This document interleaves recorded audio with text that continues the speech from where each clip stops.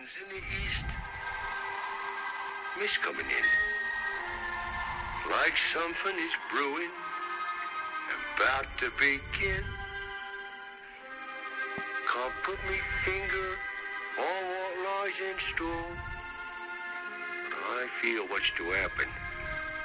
All happened before.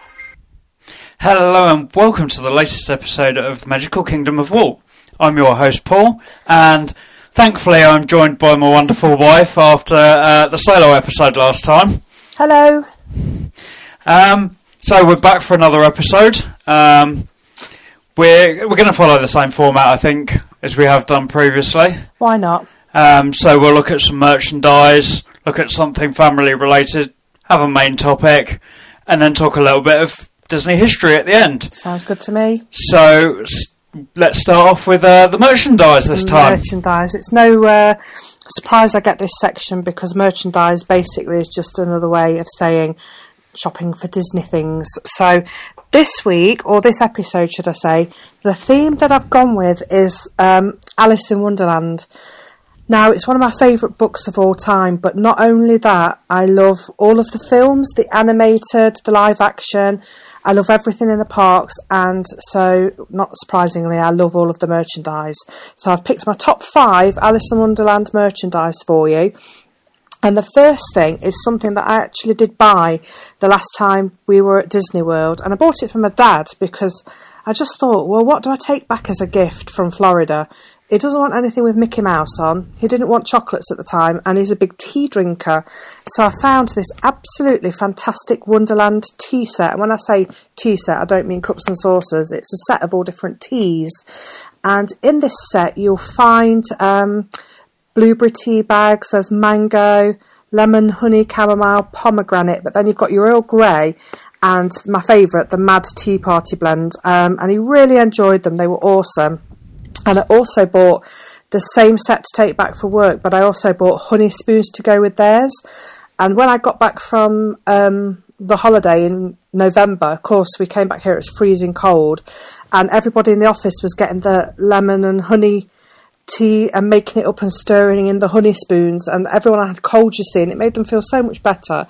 So it's all beautifully presented. I absolutely love it. The only thing that I didn't like about it is that I forgot to buy one for myself. So when I go back, I definitely will be doing. And that leads me on to the second piece of merchandise. I found a website recently, and it's absolutely full of Tea Party China.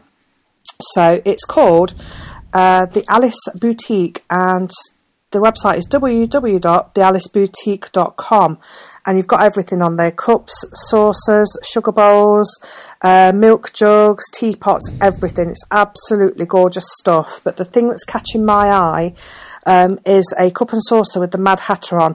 $19.95 might seem a bit steep, but I think it's China, and it's absolutely gorgeous. Fantastic addition to your Alice collection if you're looking to get some more merchandise. So moving swiftly on to the third item, one of which I'm lucky enough to have, is the Pandora Disney Spring 2016 Charm Collection. I think they're still available, at least I hope they are, because I've only got one of the 3 charms.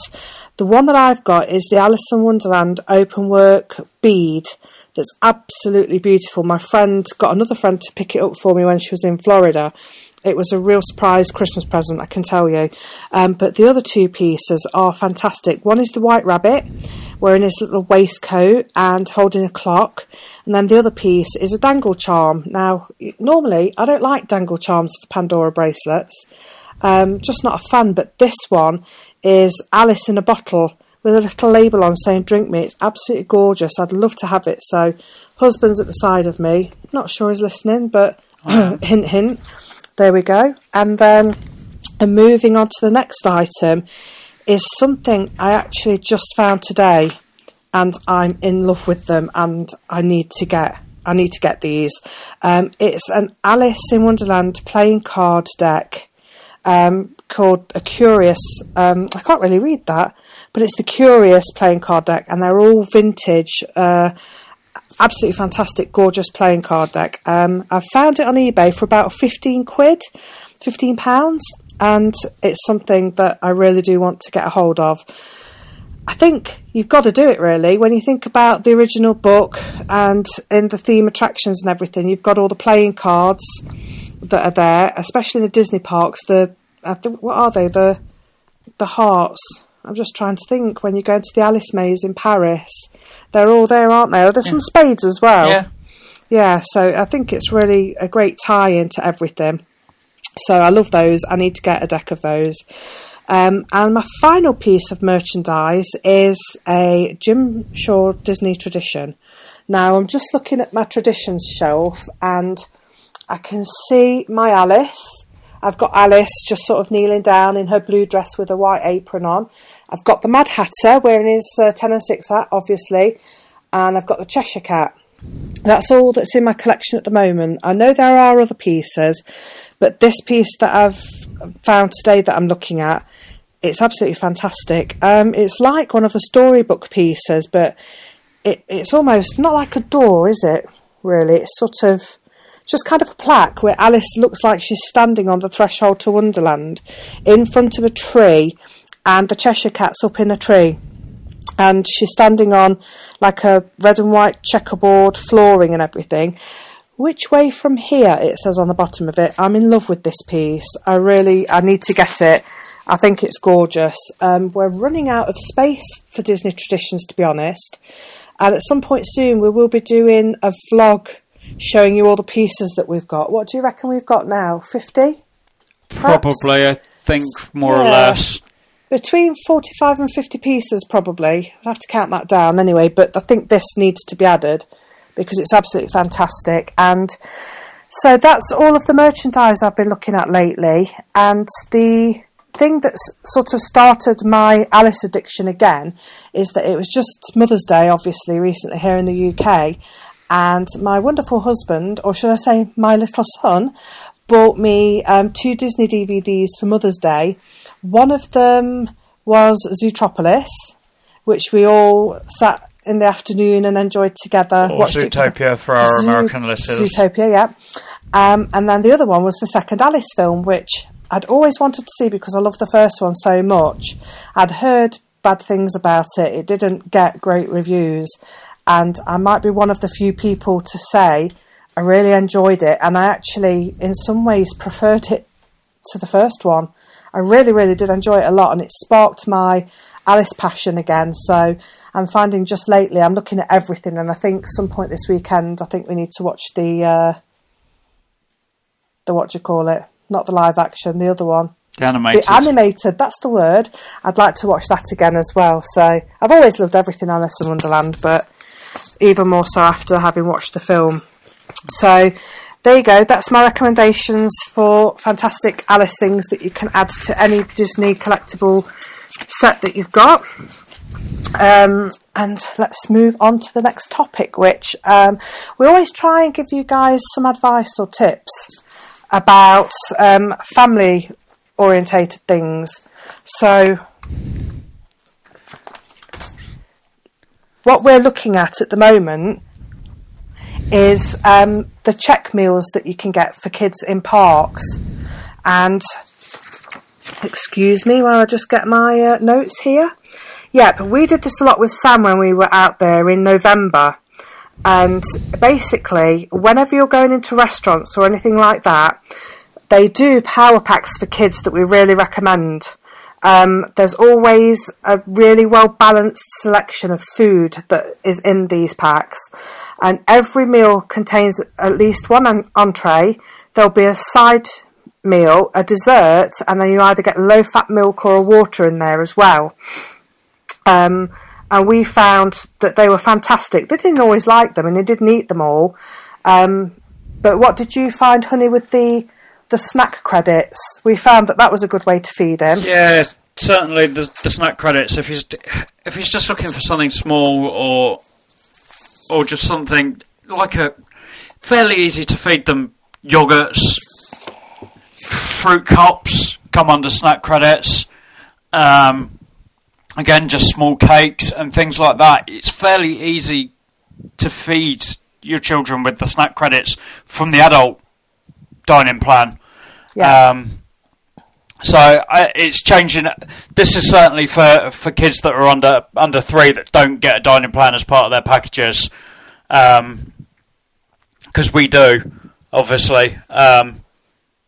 I have a son that's now 4, so the next time we go, he'll have his own dining plan. But when you've got like a toddler that's under the ticket age, you can definitely not feed them completely. Don't get me wrong. But you can certainly get part of their meals for the day using your snack credits if you're not going to use them. I know a lot of people that say that the dining plans are too much for them. And you can definitely use your snack credits to feed your toddlers, I think. Definitely. We found that with Sam being of a certain age, a fruit cup would quite happily do him for lunchtime, or a pastry or something like that.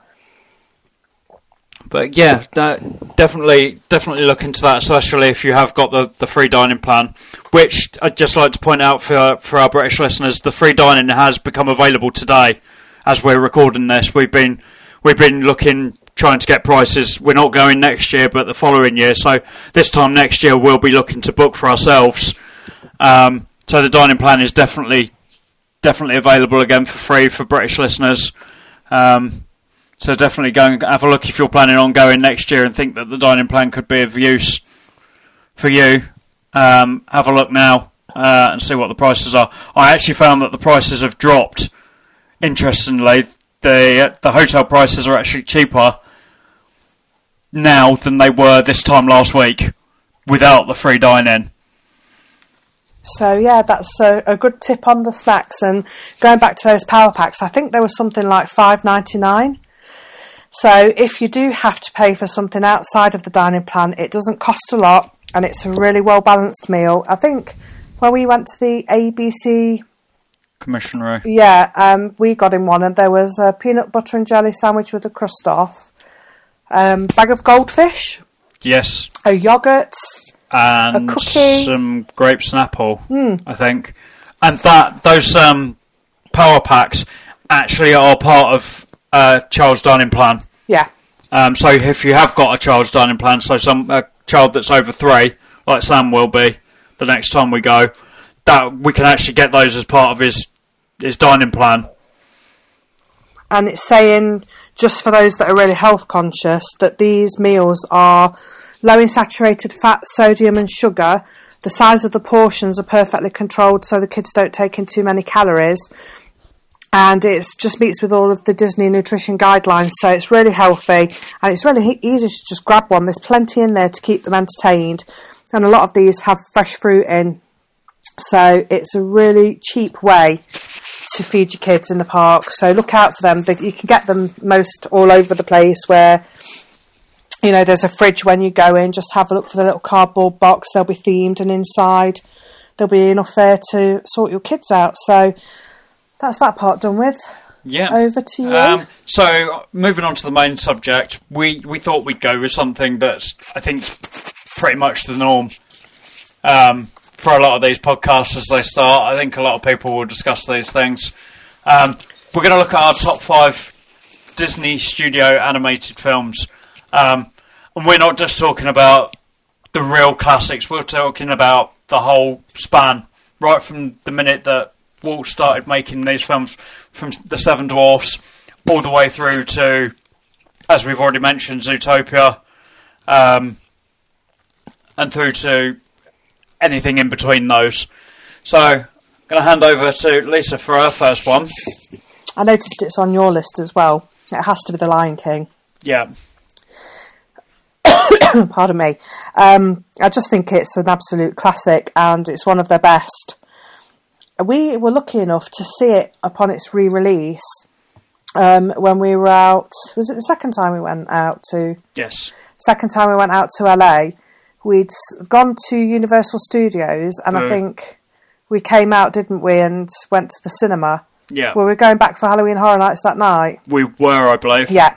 So we came out of the park and went in to see a 3D version and had the entire cinema to ourselves. It was fantastic. Before that, I'd only normally seen it on my old VHS cassette tape. But I think do we have the DVD now? We have. It's not in the vault, is it? No, it's right there. I can see it on the shelf. Wonderful. I bought it for you. You did? Not long after we went, actually. Pardon me. You did. Oh, yeah, I remember now. So I just think that's an absolute classic. Sam enjoys it with us as well. It's one of my all-time favourites, and I know it's on your list, isn't it? It is on my list. So it was released in 1994, so at the time I was only 10. So I was it was that kind of period where quite clearly cinema was becoming more relevant to me as a kid. I think I was obviously more aware of it. I wasn't just being stuck in front of a telly. Like, not saying we put Sam in front of the telly and let him go, but it's kind of when you're a toddler in those early years, you kind of tend to sit there and watch it, and then they'll wander off and start doing something else. Kind of at that age, I'm kind of starting to become more aware. And obviously, I've not mentioned it, but we're huge science fiction nerds as well. And obviously, James Earl Jones is quite a big name when it comes to science fiction. Obviously, the voice of Darth Vader.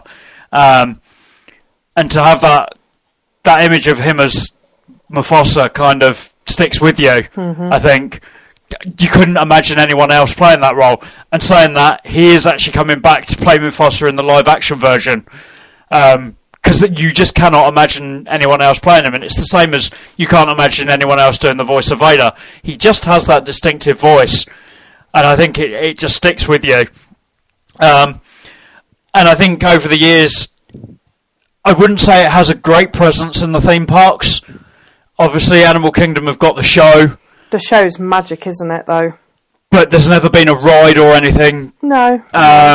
There's a few meet and greets. We've met Rafiki a couple of times. Yep. But other than that, kind of a couple of parade floats, but nothing much. And it kind of seems one of their biggest hits has kind of been forgotten. It's one of their best soundtracks, that's for sure. And again, I've probably not mentioned this, but I'm a Watford fan. Watford Football Club fan.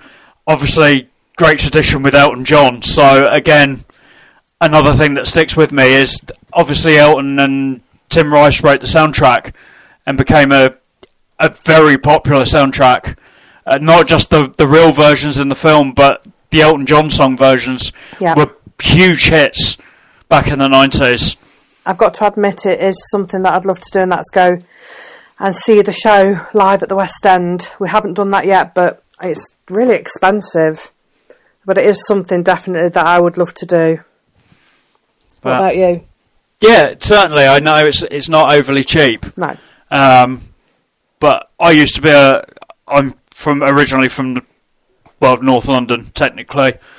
And I used to spend quite a lot of time in the West End going to shows. And obviously now I live in Nottingham, it's not as easy. With a small child, again, not easy, not cheap.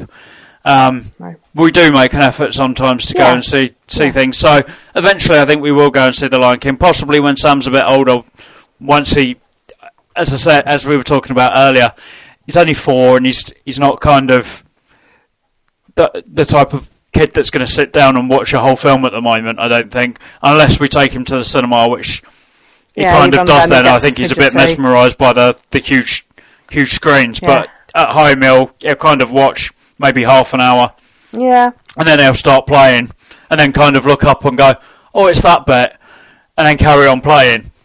Sometimes you can get him to just sit there. It tends to be early in the morning on a Saturday or Sunday. He gets out of bed, we give him his breakfast, and he might sit and watch Frozen or Big Hero 6. They're his top 2 favourites, and he will watch them from start to finish. Yeah, he certainly will. And a complete classic, Lion King, and as Lisa said, it was on my list as well. So that's Lisa's first one, and obviously crossing one off on my list as well. My first one, I'm going right back, not right to the start, but fairly close to the start, and I'm going with Fantasia. I know it's not everybody's cup of tea, but I think it's really clever in what it does.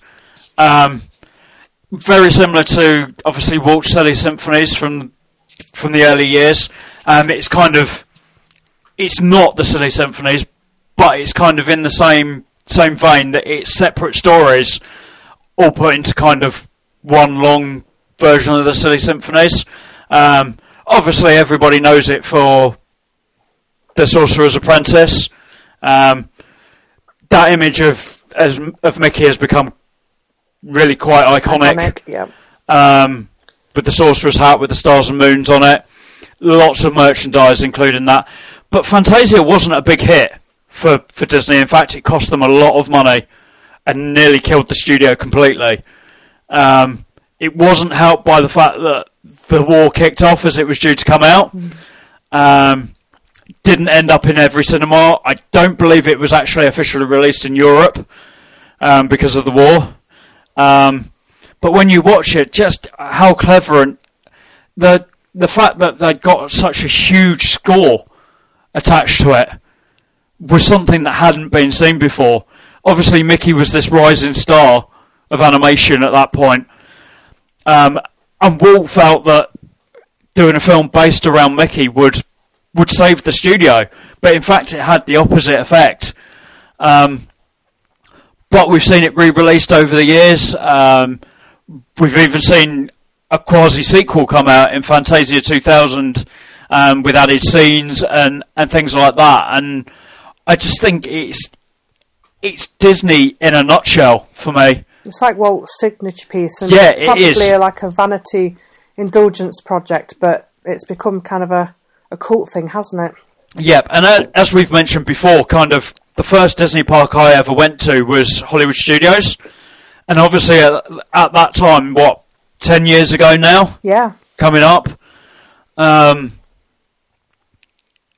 icon of that park was the Sorcerer's hat. It used to sit in front of the Chinese theatre. Yeah, I love that hat. Don't care what anybody says. Yep, and obviously now it's gone.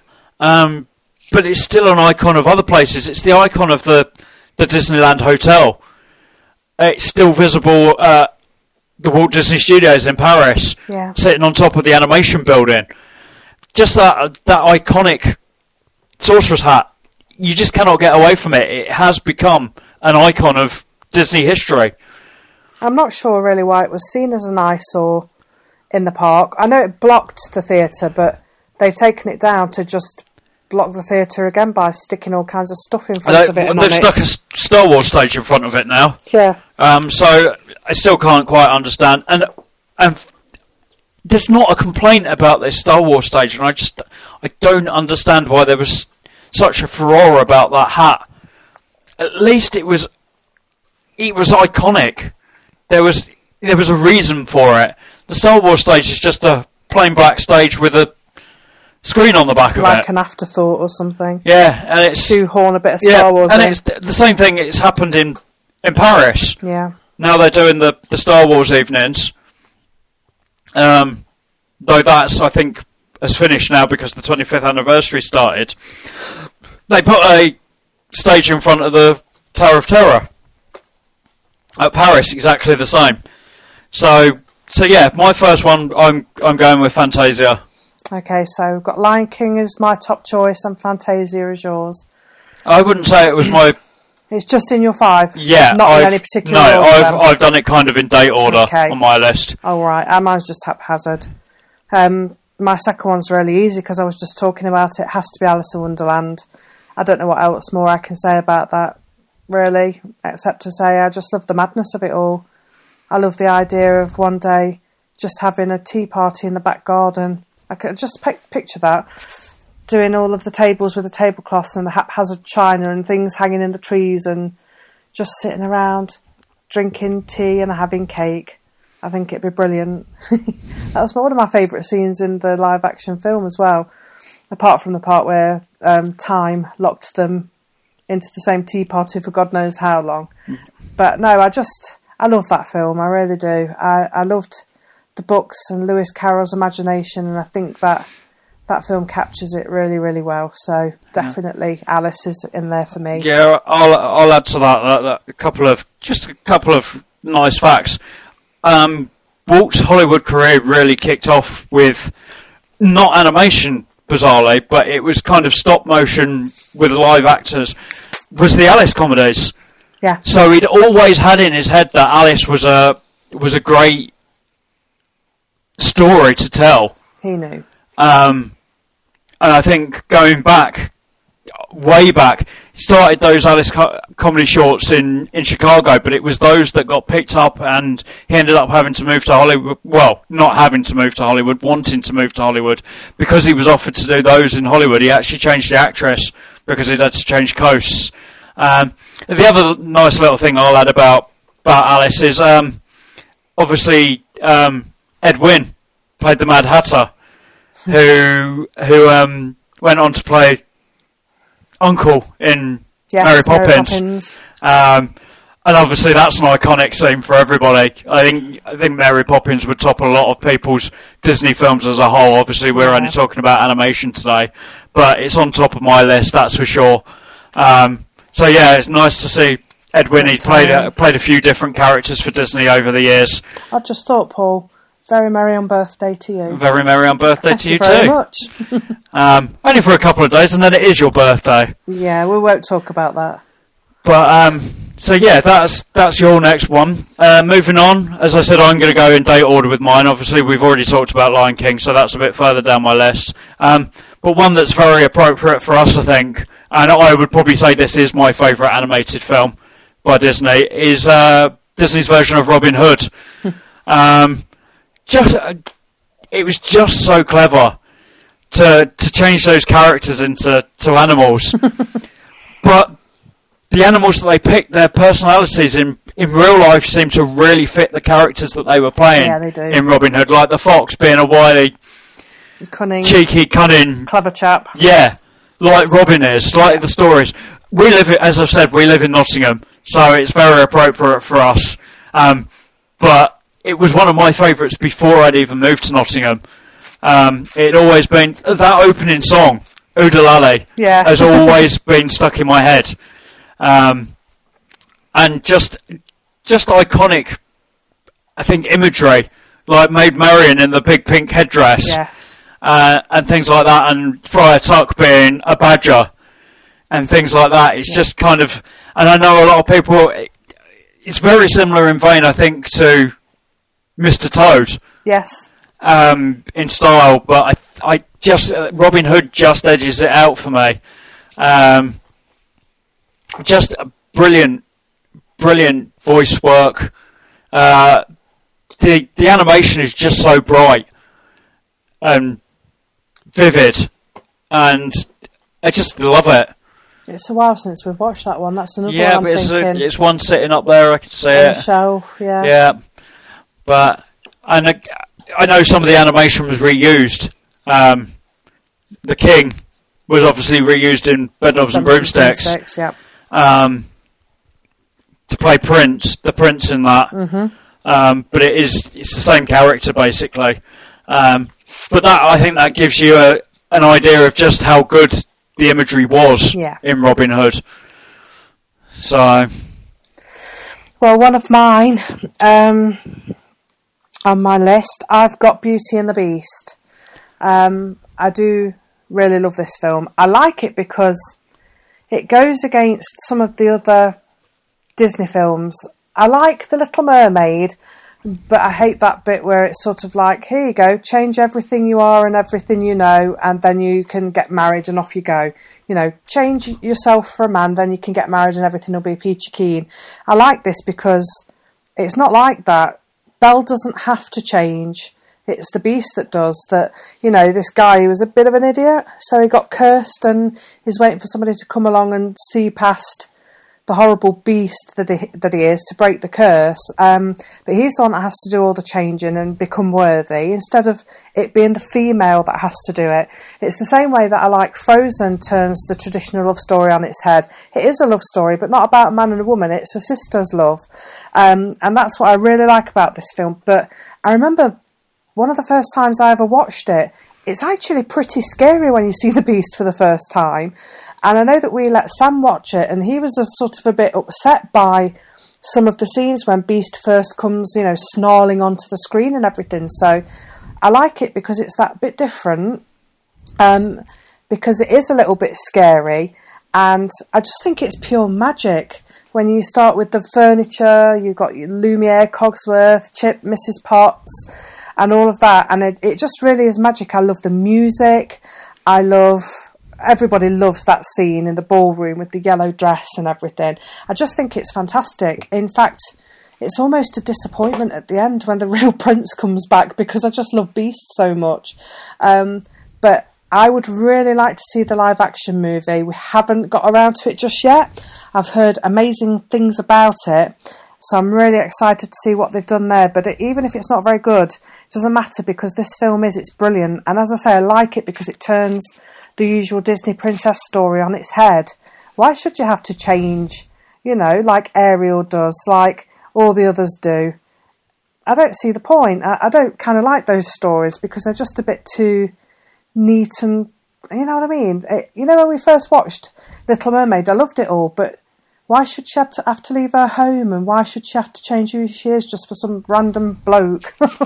Yeah, Little Mermaid isn't one that I can watch on a regular basis for me. Me either, and I know she is iconic and she's a really popular character and everything, but it's something that is that naff that I find myself rooting for Ursula half the time. But yeah, I love Beauty and the Beast because it turns the tail on its head. It's a little bit different, a little bit scary, a little bit magic. I love it. I could watch it again and again, and I have. So, looking forward to the live action. Yeah. Yeah, no, I'll add to Beauty and the Beast that it is, for me, of that generation of films, it's definitely probably my favourite princess movie from that period, I think. And certainly it was very close to being on my list, but I kind of, for that period, I went for Lion King. But it's become very iconic in the parks. It was something that seemingly got forgotten at the time. And now, obviously, Be Our Guest is the go-to restaurant reservation now. I think. Yes. Very difficult to get. You've obviously got Enchanted Tales with Belle next door, which is fantastic. You've got Beast's Castle that you can see. Gaston's Tavern. Go there and have a cinnamon roll. I can't recommend that more. We didn't try LeFou's Brew. I'm not an apple juice fan, but I think Lisa and Sam will probably have that the next time we go. Definitely. But yeah, it's become very iconic, and obviously there's some. I know they're working on some Beauty and the Beast stuff out in Asia at the moment. I think is it Hong Kong's expansion to Fantasyland is getting some more Beauty and the Beast stuff, and I know in relation to the new live action film they've converted the Village House at Disneyland is now the Red Rose Tavern out in California with some speciality stuff, food. And don't items. They have those great sipper cups that have got the rose in that light up and the lid's upside down, so it's like the rose in the dome? I wouldn't go looking for them though, because you're very unlikely to find them. Why? Because they sell out as soon as they've got them in. They're out again. Still, you never know your luck. Yep. I wouldn't go out of my way to try and find them though. If you're there, go and have a look and see if you can find them. Don't go out of your way to go and find them. So that was your third one. Yeah. My third one, and it was Lion King was my third one on my list. So I'm going to hand back to Lisa for her next one. So it's fair because we've already spoken about Lion King. So you're number 4. As we've been sitting here chatting about things, I was looking at what I'd written down, and other films were popping into my mind. I was starting to remember different ones, and so I've changed them. And for my fourth one, I have to say Pocahontas. The reason I have to say that is because I do really love the film, but for me, it's about having Native American blood in my family and being part Native American myself, only very diluted down. I think if I think back to it, I think my great-great-grandfather was full-blood Cherokee Indian. So for me, watching a Disney film about Native Americans really struck a chord with me. I know it's not 100% historically accurate, but I just love the film, and I love, again, that there's a strong female character who stands for what she believes in, doesn't, conform to the, princess, get a new dress, get some new shoes, bang, you're good enough for this guy, marry him, happy ever after. There's no happy ever after to this film, or to the real life lady either, I believe. But thinking about it, I've not seen it tons of times. There's some films that I've got that I just repeat and repeat and repeat and repeat. This one I haven't, but I really do love it. What do you think about it? I have to be honest and say I'm not a huge fan. No, I didn't think you were. I'm not a huge fan of either of those kind of princess films that came out at the same time. I'm not a huge Mulan fan either. I thought you were going to say that, whereas I am. I really like that film too. But I will say this, it is one of my favourite parts of Fantasmic. When John Smith is climbing down the rocks and Pocahontas is up singing Colours of the Wind. Yeah. And let's face it, when you get in the parks, the girls that are playing Pocahontas are normally the most gorgeous princesses that you see. Yeah. Is she a Disney princess? Yes. She's officially a Disney princess. Yeah, she gets left out of things a lot, doesn't she? Yeah, there's not many that are actually on anymore. I think every Disney princess film is officially now she's a princess. Yeah. I don't think Anna's officially been made a princess, but she is. Yeah. I don't think she's had her coronation yet. Coronation Day. Whereas I know Princess Tiana and Rapunzel has been. What about Merida? Merida has been as well. Yep. I believe she was the last one that was made an official princess. So perhaps it's measured by box office. No, it's not. I think it's just been dependent on just one of those decisions. Okay, what's next on your list? Well, actually, that moves me on to the next one on my list, and it was the 50th animation film that Disney had ever done. It's actually officially the most expensive animated film ever, at a cost of $260 million, and it's Tangled. I think this is really underrated. I love Tangled. I think it's been overlooked, mainly due to the fact of how big Frozen was. Yeah. Tangled gets completely forgotten. And I'll give you the real reason why I enjoyed it in the first place, and that was Zach Levi. Yeah. I was a huge Chuck fan when that was on. To see Zach get a role that was that big, the fact that he got to sing at the Oscars when really he'd only been a cult TV star before that. Stand-up guy though, isn't he? Yeah. Does a lot for charity. Yep. If you any clue as to what San Diego Comic Con is, Zach actually runs his own event alongside it, Nerd HQ, where he gets most of the big stars. He does. That he interviews on a small stage in front of no more than 100 people. Auctions off a ton of memorabilia and signed stuff and scripts and limited editions, collectibles, one-offs. And it's just outright fun. They drink. They have no issues with drinking on stage, and it's just fun. And that was my real reason for enjoying Tangled in the first place. But now I watch it, obviously, I've seen it a few times. Sam likes it. It's just a gorgeous film. Yeah. The lantern scene. Oh, it's beautiful. That, again, has become an iconic thing. They haven't built a ride based on Tangled, and I don't think they will. What an opportunity they're missing, though, to make the boats that go out with the lanterns. Well, this is the thing that's happened. Rivers of Light in Animal Kingdom could be Tangled. Could quite easily have been had at least a Tangled scene in it. Yes. With the lanterns fit perfectly with the Animal Kingdom theme. Somebody missed a trick there, I think. And obviously, Rivers of Light isn't set in the World of Light. and looks like it could be on its way out nearly as quickly as it's come in. I mean, it's a beautiful looking show from what we've seen. It is a wonderful looking show, but it has no storyline. Disney is all about that ongoing story. And people are going to it and seeing it and going, well, what's it about?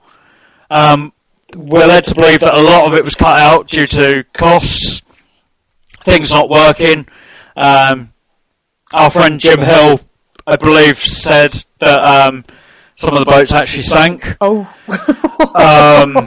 Whoops. I know he's reported today that it is likely on its way out. Well, it was nice rather idea quickly. while it lasted. But moving back to Tangled, just a beautiful film and a really nice story. It tells.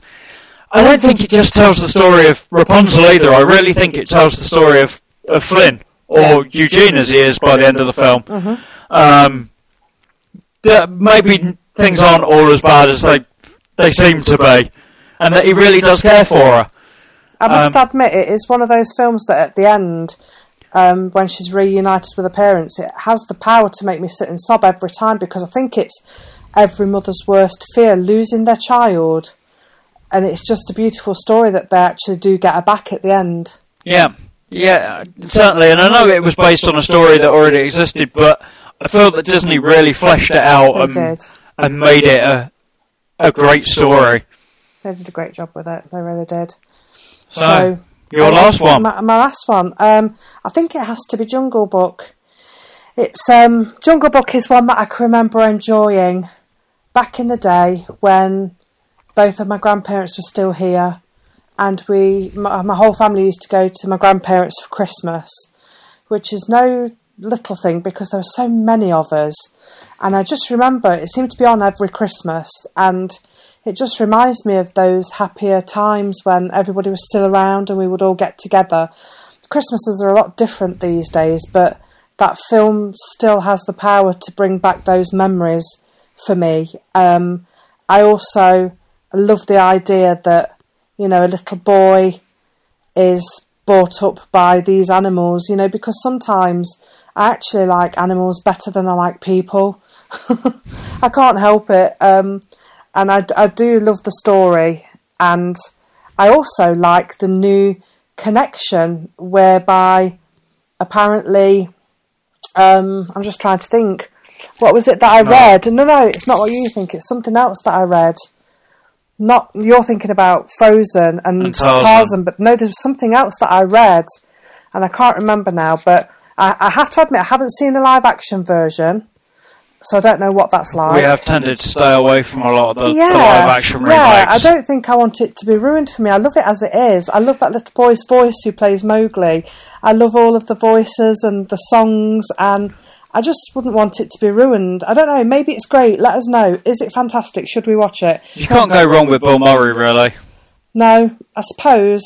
But it's like when we were in Disneyland Paris and we would go and see Anna Magique before they got rid of it. And, all the characters would come out and we'd be having a great time. But then King Louis appeared and everyone went crazy because he is a fantastic character and I loved him. I love all of it, and I can't remember. Trying to think what the snake is called. Car, that's it. When he's singing "Trust in Me" with the crazy eyes and everything, I love that part. Played by the same person as Winnie the Pooh. Winnie the Pooh's voice, yes, that's right. It's difficult to believe that, but there you go. Again, it was one that was possibly close to my list as well. Yes, I remember that possibly being the first Disney film I got on VHS. Back when I was a youngster. And I always, again, mentioning King Louis Prima was just brilliant in that role. And you couldn't go wrong with that film. And as I said, it was very close to being on my list. It's a definite classic. So, the last one for me, and this was a toss-up. There was a couple of the same era, which is really, I would say now, from the current era, from the John Lasseter era, I suppose we should say, shouldn't we? And it was a toss-up between Big Hero 6, which our family is a huge fan of.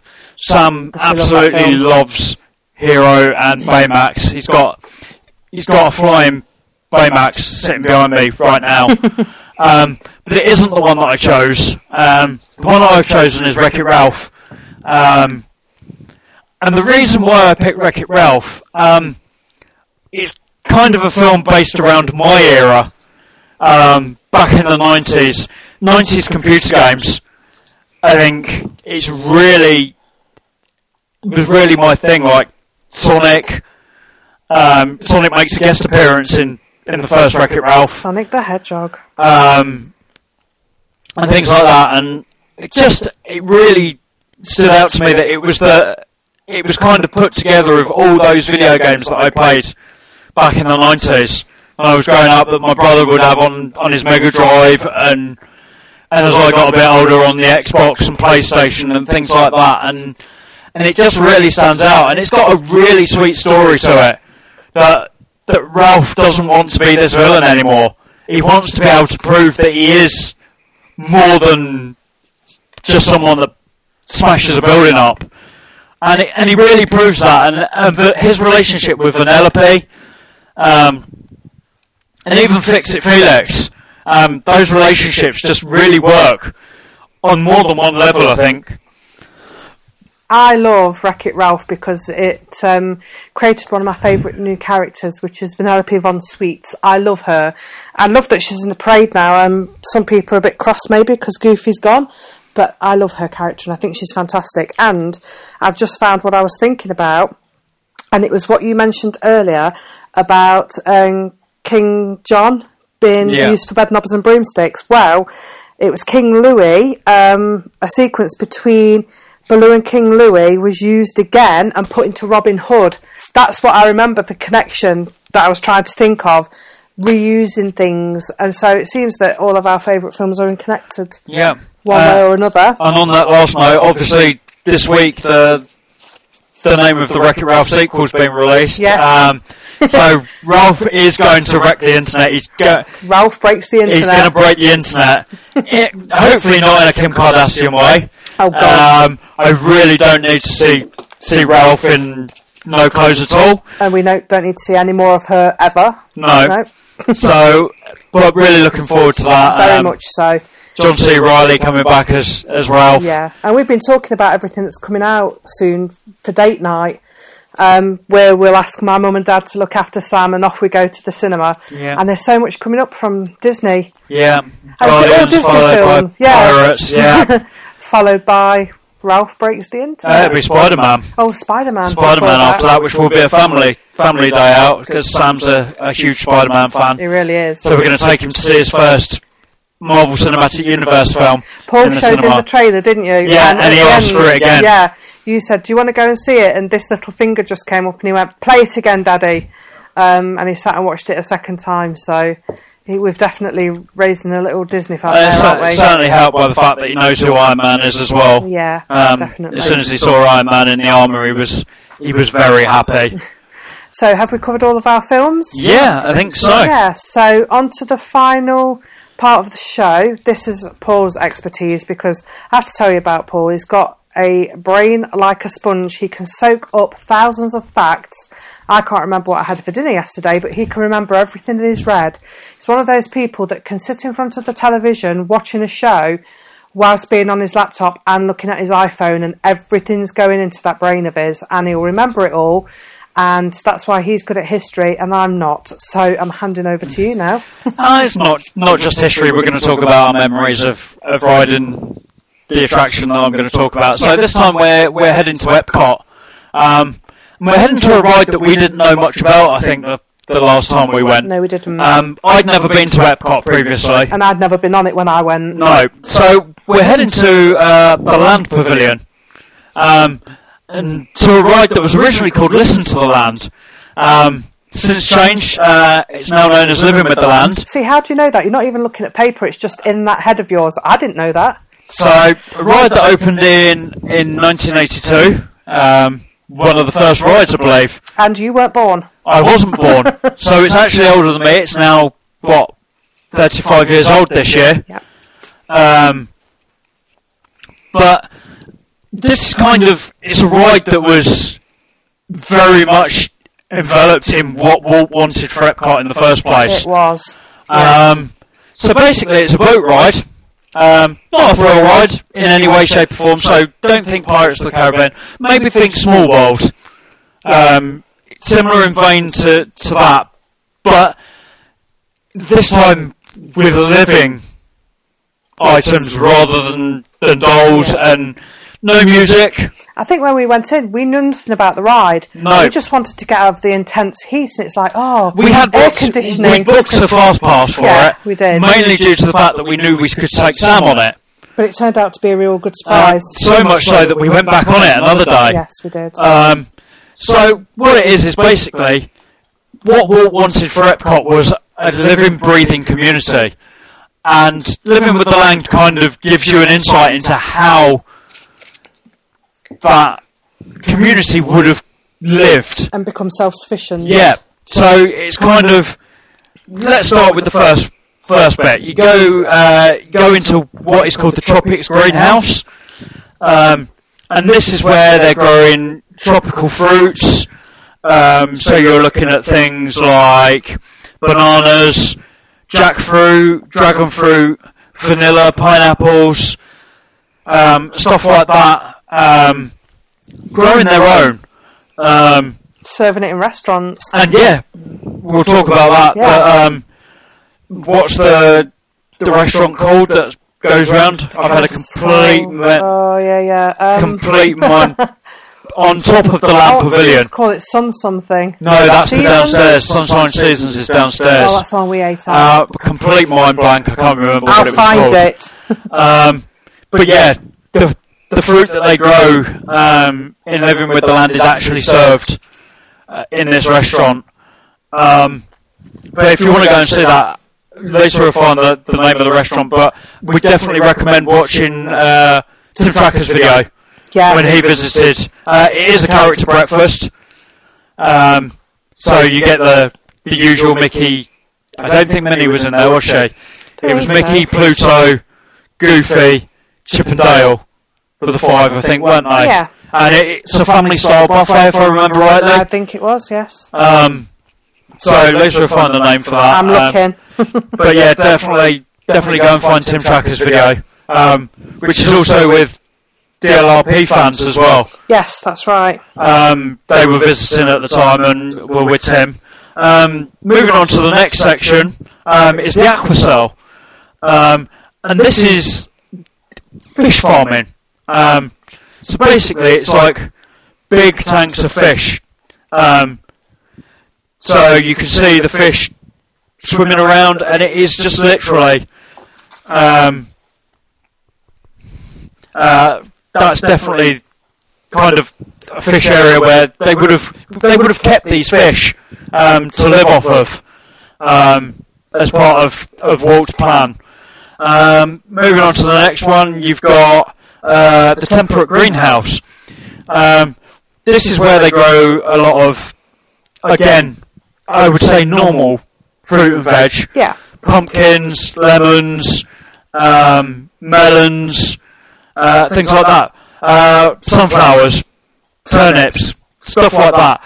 But a lot of these items are actually grown into the shape of Mickey Mouse.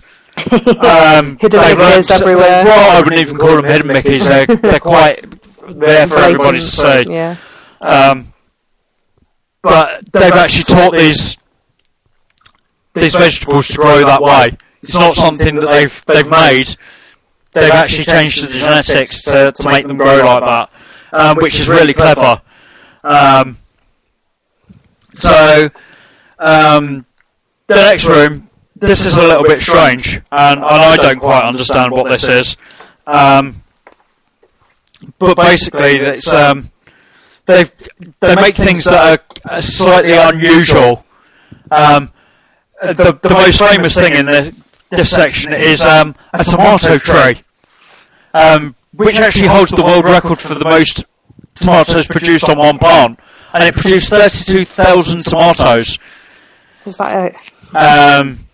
And just really strange. And again, you've got pumpkins and cucumbers growing in the shape of Mickey Mouse and things like that. And in fact, it says they produce 30 tons of produce every year from the land, which is an amazing It's thing. not bad. It's close to being self-sufficient. And it actually mentions here the name of the restaurant, which I've managed to find. Is it Garden Grill? It's the Garden Grill. I'm just looking at that, and I can see that it's actually. I was looking on another page, and from the Garden Grill, you can actually see into the attraction. Yes, you can. So it's located on the top level of the land pavilion, and while dining, the entire restaurant rotates ever so slightly, giving you a constantly changing view. The scenery is part of the Living of the Land attraction, and when you're there, two very, very cheeky chipmunks are regularly in attendance, stealing your sausages and other things. So moving on to the last greenhouse, this is known as the creative greenhouse. This is where you can learn about how they would have produced this stuff for the whole community, and it's a thing known as aeroponics, and it's basically the way they would have fed these foods. And things like that, and it's actually holds a small exhibit as well on the NASA hydroponic growing units, which has kind of come from what Walt would have done. I know he had a huge partnership with NASA in moving the world into a different future.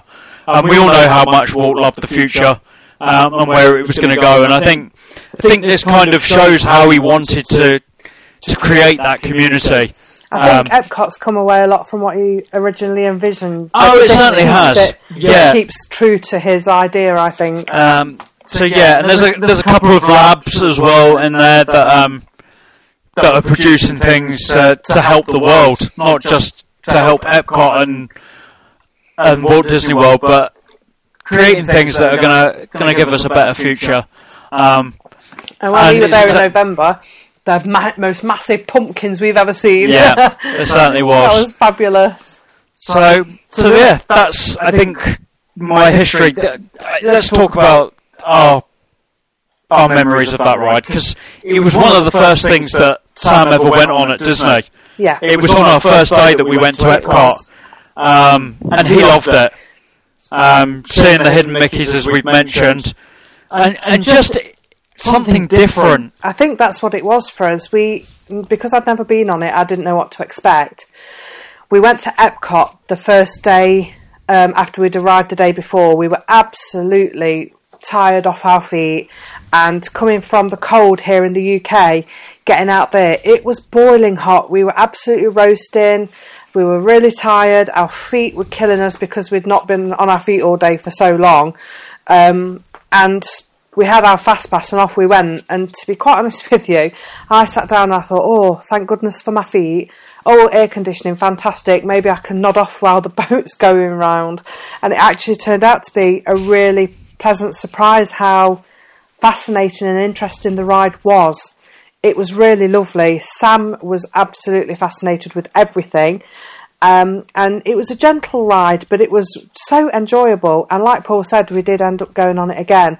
And when we go back, we'll go on it again. And we would recommend it to anybody. Certainly will. And I think we know a little bit more about it now than we did at the time. So I think we'll be able to enjoy it even more. Yeah. Knowing what it is. I'd actually quite like, they do a guided tour behind the scenes called Behind the Seeds. Oh, yeah. Which I'd quite like to do as well, to learn a little bit more about what they actually do. That would be fantastic, actually. So that would definitely be of interest, I think. Well, I think this episode's quite a long one, so let's wrap it up quite quickly. Just a brief what's going to be coming up, and that's Paul is off to Disneyland Paris soon for 25th celebrations. Yep, in a week and a half I'll be there. So you're hoping to bring back lots of video footage? Yeah, there'll be vlogs, there'll be photos. I'm actually hoping that I've got a bit of an interview lined up with the original Main Street Quartet, the barbershop quartet that is on on Main Street. I'm in contact with the original leader. So how cool will that be? So there'll definitely be some video footage of that. I know they're working with ED92 to film a lot of their stuff, but I have spoken to them and we'll be talking to them. Fingers crossed there might be some Imagineers. I know Tony Baxter's been there for the last week or so since the celebration started, but I'm hoping he might stick around. That's and if you haven't seen it, go to our website. I did write a Disney bucket list the other day, and talking to an Imagineer is actually on that list. So I've really got my fingers crossed that I might bump into one. Hoping that our fearless leader might be there as well, Mr. Iger, to make a dedication. Fingers crossed. So yeah, that's the plan, and obviously I'll talk about it on the podcast when I come back next time. And do keep checking out the website, because Paul he's going out there, but he's going out there to work. He's going to be there for the celebrations, but he's going to be trying to get exclusive interviews. There'll be pictures. When he comes back, there'll be vlogs and blogs. Check out the website, which is www.magical-kingdoms.com. So www.magical-kingdoms.com. That's the website. We're on Facebook, we're on Twitter, we're on YouTube, and we've just recently joined Instagram as well. Yep, we've got about 50 photos we've put up already over the last week. Yeah. And obviously that's going to rapidly increase with me being in Paris. There'll be photos I'll be taking while I'm there. But there's photos on there from our past trips to California, to Florida, to Paris, and other things. We've got other stuff up on there where we've been places that have had Disney related stuff. But you can find all the links to our social media on the website. It's on the homepage. Have a look. There's some great stuff on there, great content that we're bringing to you. And if you want to keep abreast of the 25th anniversary celebrations, definitely stay tuned in the coming weeks, because Paul's going to be getting some amazing stuff for you. Yeah, and the vlogs, I start running again. I should be running now, but I'm not. My training for the Disneyland Paris Half Marathon Challenge weekend begins in earnest in May. So I will be starting my training videos at that point. Yeah. Obviously, I spoke about Run Disney on the last episode. That's all that was on the last episode. Yeah. Go and listen to that if you're interested in Run Disney or you do Run Disney. And once again, thank you for listening. Thank you for reading the blog, looking at the pictures, and everything. And just keep on dreaming.